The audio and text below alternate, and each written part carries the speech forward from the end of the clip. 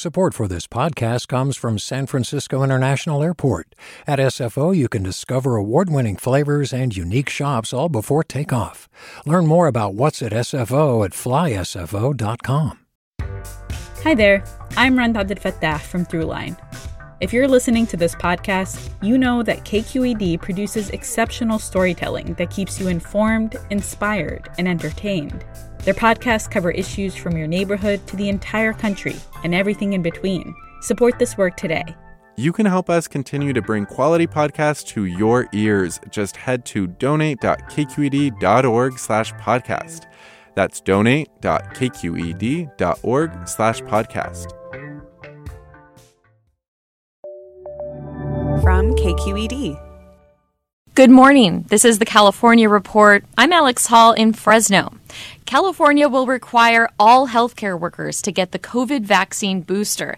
In a tweet on Tuesday, Governor Gavin Newsom said the state is taking action to protect Californians and to make sure our hospitals are prepared. Healthcare workers in California are already mandated to be vaccinated. Newsom plans to release more details later this morning. Meanwhile, in San Jose, Mayor Sam Liccardo has proposed his own booster mandate. If approved by the city council, it would require all San Jose city employees to receive booster shots as a condition of employment, and anyone who enters city-owned facilities would also be required to get a booster. The fact that this is much more transmissible means that a smaller percentage of a much larger denominator, a much larger base of people who are infected, can still fill up our hospitals and can still cripple an urban health system. And so we critically need to be vigilant. And being vigilant means wearing a mask, means getting the booster shot. The city council is expected to take up the proposal next month, and the requirement could be in place by late January. If approved, San Jose would be the first major city in the state to require boosters as part of a vaccination mandate. Nearly 9 million Californians have already received their booster shot. Health officials have expressed concerns about a spike in hospitalizations in the state over the last 2 weeks, although the numbers are still well below what California saw during a summer surge due to the Delta variant. Well, get protected, get tested, and stay vigilant. That's Mayor Eric Garcetti's message to Angelenos as the Omicron variant spreads in Los Angeles. Omicron is doubling every 1.5 to every 3 days. And we've seen a caseload here in LA County go from about 1,000 cases just a few weeks ago to 3,000 cases a day right now. At a press conference Tuesday, Garcetti said he believes the high number of cases New York and the UK are seeing now will soon touch down in LA. But even with the holidays around the corner, he said, further stay-at-home orders are not in the picture. I don't see a lockdown. I think we're so much better protected than we were. I do think that restrictions such as masking indoors will continue, especially as these cases go up. The mayor said you don't have to cancel your travel plans, but you should get tested frequently. And if you think you've been exposed to the virus, get a PCR test. If you're a student or staffer on a University of California campus, you're going to need to get a booster shot. The UC system announced the new booster requirement this week, citing the fast-spreading Omicron variant. As KCRW's Tara Atrian reports, it's one of many new COVID changes that could be coming to the UC system. Eligible students and staff must get a booster shot before coming back to campus after the holidays. In a letter to the chancellors, UC President Michael Drake says the evidence is clear that a booster shot is essential for protection against Omicron and other variants. He also asked them to come up with plans for a safe return to campus, including a possible change to remote learning at least for the start of the term. Each university will be tasked with coming up with their own protocols given the differences in local conditions and campus operations. UC Irvine, Riverside, Santa Cruz, and San Diego have already joined a growing list of schools nationwide that are staying remote for the first 2 weeks of winter quarter. They say the extra time allows for testing and isolation after the holiday season. For the California Report, I'm Tara Atrian in Los Angeles. And both UCLA and UC Santa Barbara have also announced plans to start the first 2 weeks of instruction remotely. UC Davis will have at least 1 week of remote learning as well. Hi, it's Terry Gross, the host of Fresh Air. We bring you in-depth, long-form interviews with actors, directors, musicians, authors, journalists, and more. Listen to our Peabody Award-winning Fresh Air podcast from WHYY and NPR. Hey, it's Glenn Washington from Snap Judgment. And if you love what you're hearing, and I know you love what you're hearing, please consider becoming a KQED member. You get special access to cool events, behind-the-scenes footage, and so much more. Plus, you'll sleep better at night knowing you did your part for the community you depend upon. It's in you. Please be in it.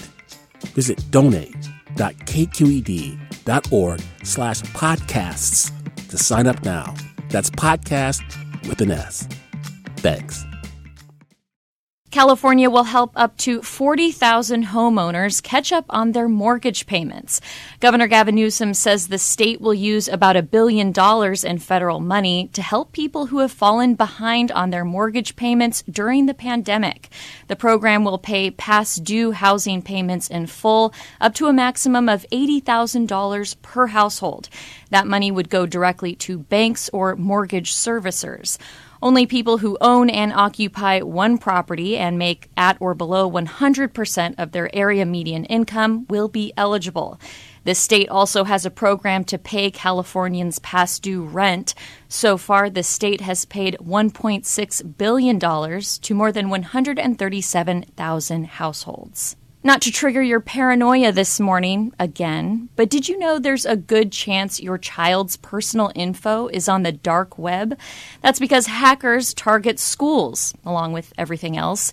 KQED's Rachael Myrow from our Silicon Valley desk wants to add one more thing to your list of New Year's resolutions for 2022. Retired dentist Anu Minocha of Saratoga has 3 children, a 19-year-old at UCLA and a pair of 17-year-olds in high school. Twins, yes. Minocha says she wasn't raised in a financially savvy or transparent way, so it's been important to her and her husband to raise their children to be comfortable discussing money. Where are they going to learn that from if you don't, show it to them? The family meets weekly to go over everything. So they know our income, they know how much electricity, water, everything costs, the mortgage, the insurance, and the vacations, which they so enjoy. They know how much they cost. The 19-year-old has a Discover card. The twins have bank accounts.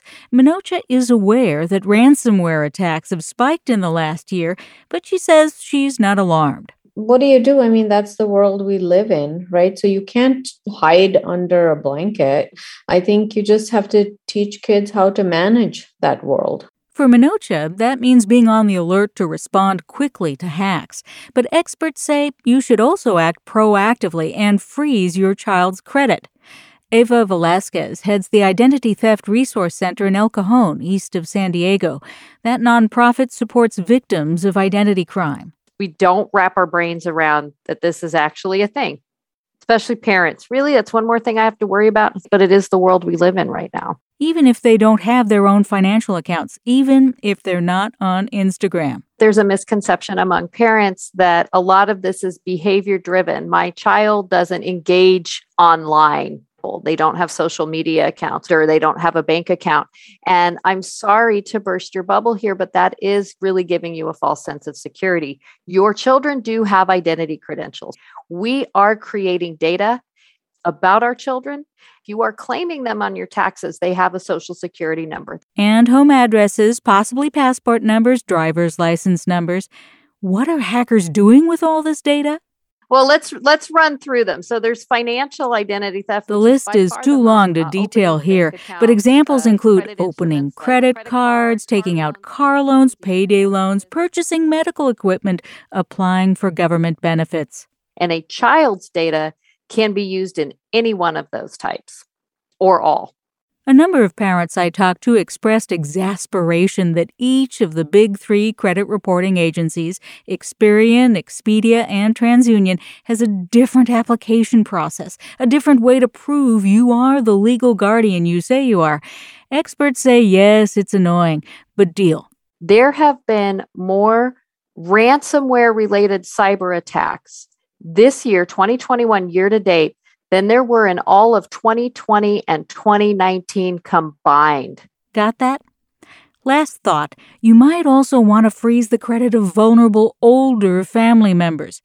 For the California Report, I'm Rachael Myrow. And Rachael outlines the steps to freeze your child's credit online. Head to kqed.org to read more. Every mile or so along Highway 101 in Central California, you can find a cast iron bell supported by a shepherd's hook hanging next to the roadway. The bells follow a network of roads called the El Camino Real, or King's Highway, between the 21 Spanish missions from Sonoma to San Diego. But to many Native Americans, the history of California's missions is a painful one. And in Santa Cruz, a local indigenous leader is calling for the bells to be removed. KAZU's Jerimiah Oetting reports. Indigenous leaders from across California converged in Santa Cruz in support of a plan to remove the state's El Camino Real bells. Leaders spoke at the event about the traumatic history of the missions and their impact on Native people. What we're calling for is that all bells throughout the state of California be removed. That's Valentin Lopez, chairman of the Amamutsin tribal band, who's leading the effort. They should no longer be used as tourist attractions. They should no longer be used for lies. The truth needs to be told. We spoke by phone after the event.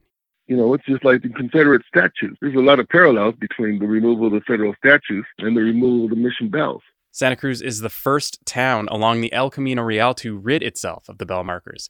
Its third and last remaining bell was supposed to be taken down during this ceremony, but someone stole it on the eve of the event. Nobody knows if the theft was in support or in protest of the bell removal.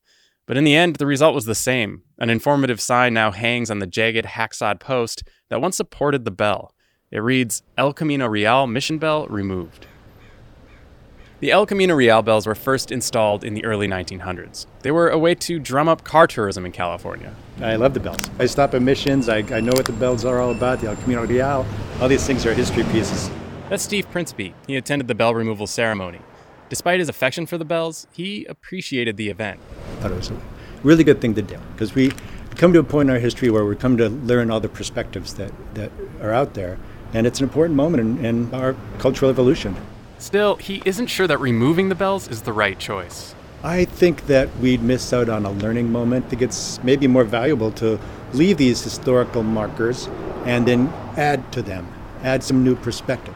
But Martin Rizzo Martinez, the state park historian for Santa Cruz, sees it differently. The movement now that the Amamutsin and many others are working towards to remove the bells and to instead put up markers that tell a more honest truth about the history. It's not so much an erasure. The erasure happened when the bell markers were put here. Mission Santa Cruz operated for about 40 years.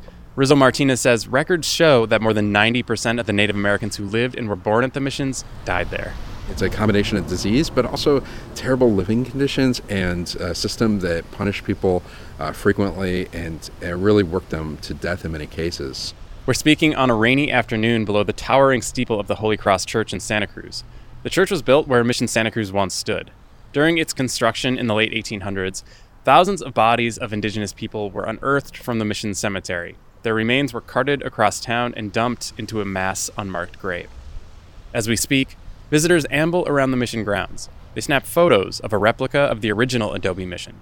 One older man kneels before its door in prayer for several minutes. Chairman Lopez of the Amamutsin says it's not the people of today who are responsible for the past, but he believes institutions should be held accountable. I grew up Catholic, believe it or not. Indigenous people need healing from that brutal history. But in all honesty, perpetrators need that healing more than indigenous people.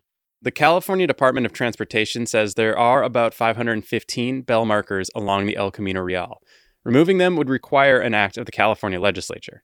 In the meantime, the agency says it's mandated to maintain the bells, and Lopez plans to work with other tribes and communities to remove as many of them as possible. For the California Report, I'm Jerimiah Oetting in Santa Cruz. And finally, South Lake Tahoe is often known for its majestic views of nature and year-round outdoor activities, from boating and hiking in the summer to skiing and snowboarding in the winter. But it's received another distinction this year as most popular city in the U.S. for people browsing real estate. That's according to Zillow, the online real estate marketplace. According to the website, homes for sale in South Lake Tahoe got nearly 5,000 views per listing. By the way, Zillow analysts say the average price of a home in South Lake Tahoe is nearly $700,000. The Los Angeles suburb of Calabasas, home to many A-list celebrities, and Malibu finished second and third on the list, respectively. Big Bear Lake in Southern California, another well-known destination for people who love the outdoors, topped Zillow's list for most popular vacation town. Support for the California Report comes from Hint, fruit-infused water in over 25 flavors, like watermelon, pineapple, and blackberry. No sweeteners, no calories, in stores or delivered from drinkhint.com. Eric and Wendy Schmidt, whose philanthropy includes Schmidt Futures, focused on finding exceptional people and helping them do more for others together, on the web at schmidtfutures.com.